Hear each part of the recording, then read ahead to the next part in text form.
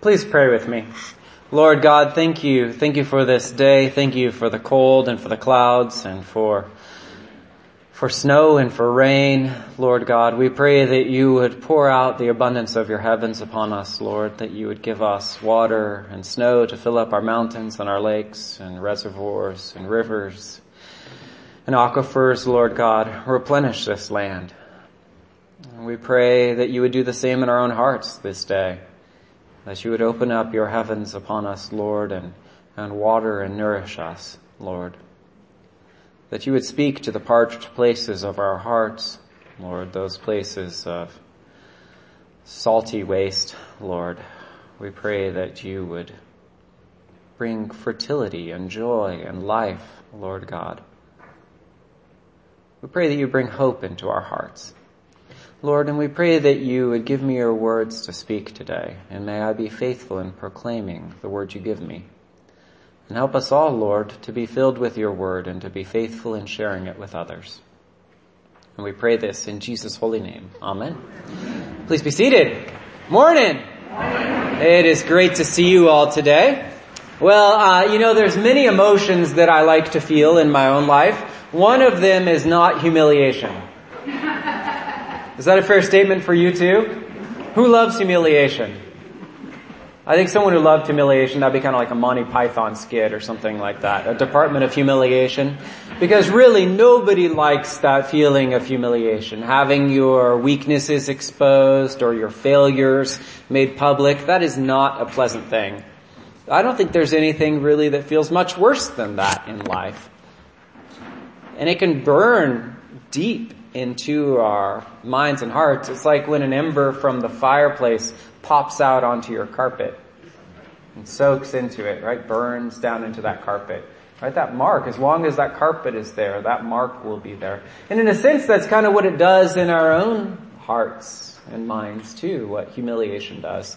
I mean, I can easily pop off 6 events in my life in a few seconds, right?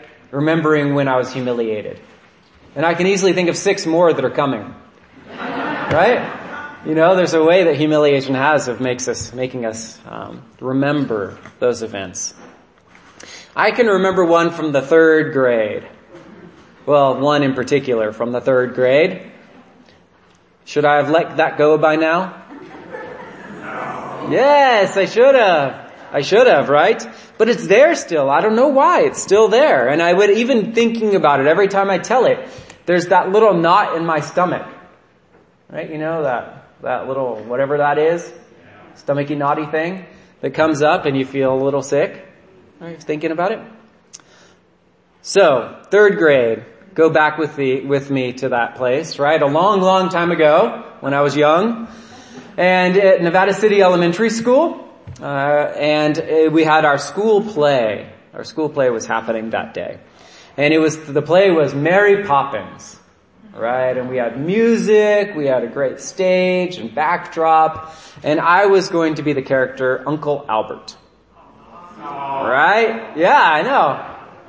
I was a little weird back then too, a little gregarious, and they thought I'd be perfect. And I was excited about it because I love Uncle Albert. That I love to laugh and all that kind of fun stuff. He's a little crazy and it's so fun. I love his role. So, my parents were out of town though for the performance, and so they sent me to my mom's friend's house she was going to get me ready for the play. And so I got dressed in my costume, and we were supposed to come with like our stage makeup on already. And she didn't have quite the right stuff, but she had something similar. And so her lipstick was like super dark though. And so I showed up to my class looking like Morticia Addams from the Addams Family, right? Just like this dark lipstick, and I mean it was bad. And what happened when I showed up? That's right, everybody laughed. Everybody laughed because I looked different than everybody else. For some reason they had gotten a different note and they were all getting their makeup on there. But I had gotten mine on before, and everybody laughed. So strike number 1. Bad makeup. Never worn it since. Strike 2, right? For some reason, that evening, it got out that I had a crush on some girl in the class. right? And when other kids heard, what'd they do? Laughed and teased, right? Laughed and teased. Why? I have no idea, but that's just what happens, right? You know, kids can be like a pack of wolves. Even worse. Or even worse, right? Then we get to the play, right? And my moment of glory is there. I'm Uncle Albert dancing across the stage. I've got the cool hat with the propeller on the top, right? I'm looking good. And this was before the days when we tried to keep kids safe in school. And so, part of the play involved us, jumping from the top of chair to top of chair, right across the seats of the chairs, right, on stage. And this wasn't nice wide leg chairs that are real stable. These were something out of an old, fairy tale, or, that the legs are super narrow and close together. And so there I am, dancing across the stage and going around the table, singing my song, and hop to the first chair, no problem. Hop to the second chair, no problem. Hop to the third chair, problem. That's right. I don't know if the spacing of the seats was a little different or if I just wasn't paying attention because I was so into my singing, but I stepped on the edge of that seat and chair goes, phew, and I go, phew, right? Backflipped onto the stage, just boom, right there in the auditorium in front of everybody. Right? I tried to play it off, but it hurt, and people kind of chuckled, and I was trying to get through it. Needless to say, strike 3. Right? It was a hard night. And I'm totally past it now. Right? You can tell. I'm totally over it. Right? Not an issue anymore. Yeah. It's still there though. That pain is still there. Right? You can recall it very easily, those things in your past, right? Those moments of humiliation. I didn't do anything wrong, right? Sometimes it's a lot worse when you've done something wrong, right? But still, it was so hard. I felt different. I felt strange. I felt, uncomfortable. I felt humiliated. And that's a powerful emotion. And it's something that David taps into in this psalm for today, Psalm 25. The psalm begins in a beautiful way. Verse 1 tells us, "To you, O Lord, I lift up my soul. My God, I put my trust in you." I can't imagine a better beginning of a psalm. Right? That desire to just lift your whole being up to God. To just put yourself at His feet in His throne room. Just to lay yourself before His presence. What a great desire David expresses. But right after it, in the second half of verse 1, he says, "Let me not be humiliated, nor let my enemies triumph over me." David is concerned. David is concerned that maybe this time God won't catch him. Maybe this time God won't be there for him in the way God has in the past. Maybe this time his enemies will have victory over him. Maybe this time his faith will be found to be in vain. Maybe this time he hoped just a little too much that God would be there for him. And he's scared. He's scared. The theme continues through the next verse. David is hopeful that the Lord will intervene and will be shown to be true, but at the same time, there's that anxiety behind it. Let none who look to you be put to shame. Let the treacherous be disappointed in their schemes. Well, somebody's going to be put to humiliation. Let it be the treacherous people out there. Right? Not me. Protect me, God. Protect me. Remember who this guy is, David? Right? Remember, this is the guy who as a young boy would tend his flocks, the flocks of his father, and would defend his flocks against lions. This is not a timid person. And remember when that giant stood up against the armies of Israel and no one would go to fight the giant? Who did? David, in the strength of the Lord, stood up to Goliath and met him face to face on the battlefield and defeated him. That's David. And David, who was the victorious king who expanded the empire of Israel. David, this guy, is wrestling with doubt. Wrestling with uncertainty, fearful that maybe this time God might not intervene and he will be humiliated. In verse 3 and 4, David asks God for guidance. He needs the Lord to lead him and reveal his ways to him. He says, show me your ways, O Lord, and teach me your paths. Lead me in your truth and teach me, for you are the God of my salvation. In you have I trusted all the day long. He knows he needs God's guidance. He knows he needs God to get him to where he needs to go, to fulfill his will. And then we have this really interesting grouping of 3 remember lines. One is a positive one is a negative one, and one is a grace-filled one. The first one, the positive one, says, remember, O Lord, your compassion and love, for they are from everlasting. Remember your compassion and love. That's a positive statement for God. Please remember your compassion and love. The second one's a negative one. Remember not the sins of my youth and my transgressions. Can anyone resonate with that statement? Yeah. Remember not the sins of my youth and my transgressions. And then the third one is the grace-filled one.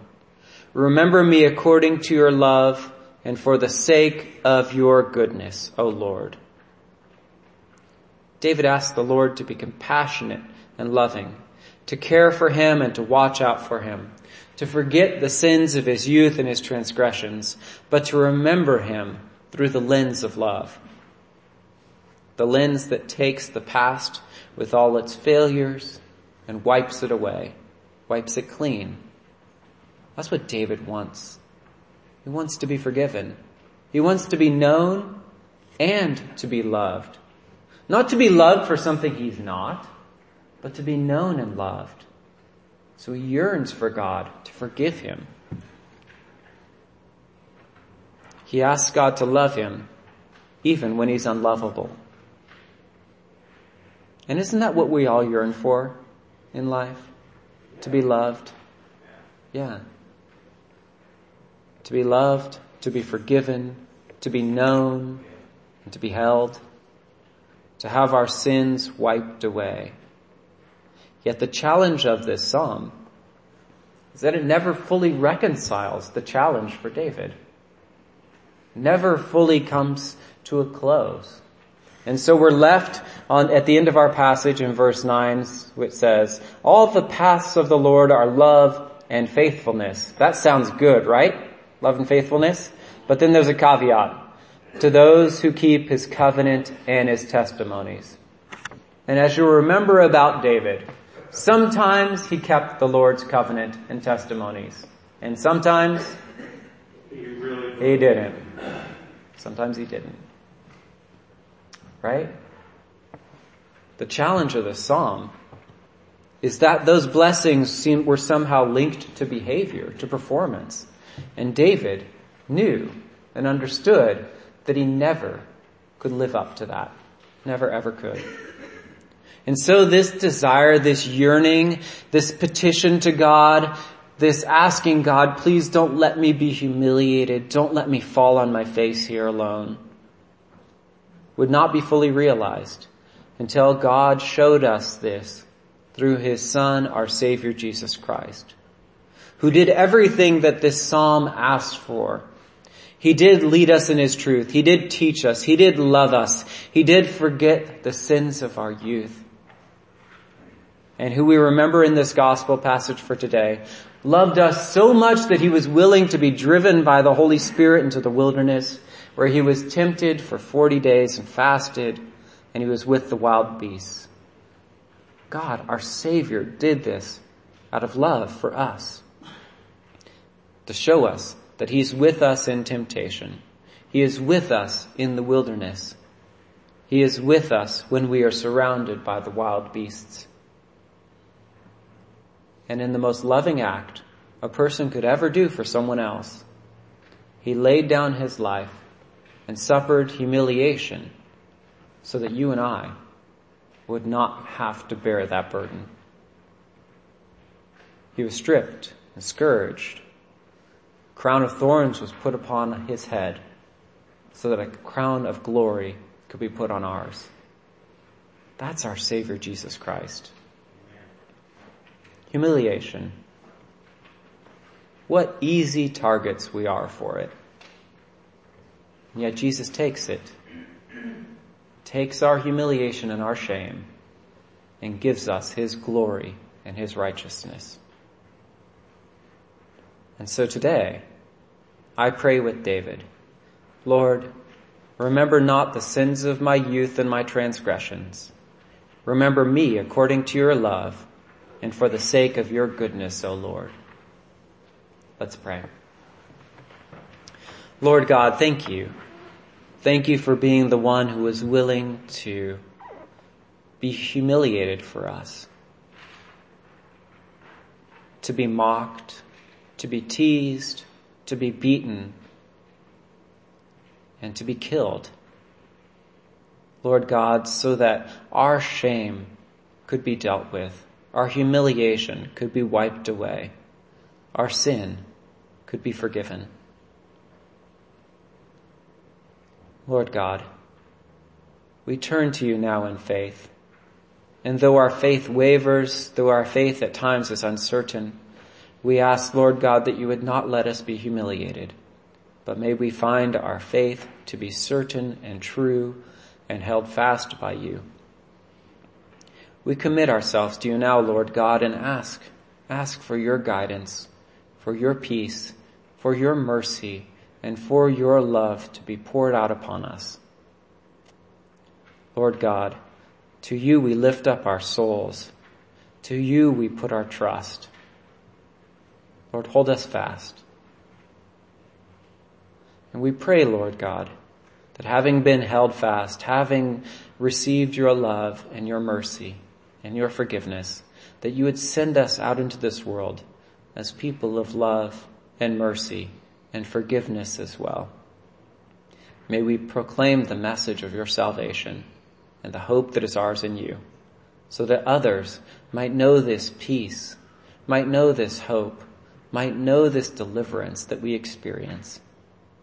And we pray this in Jesus' holy name. Amen.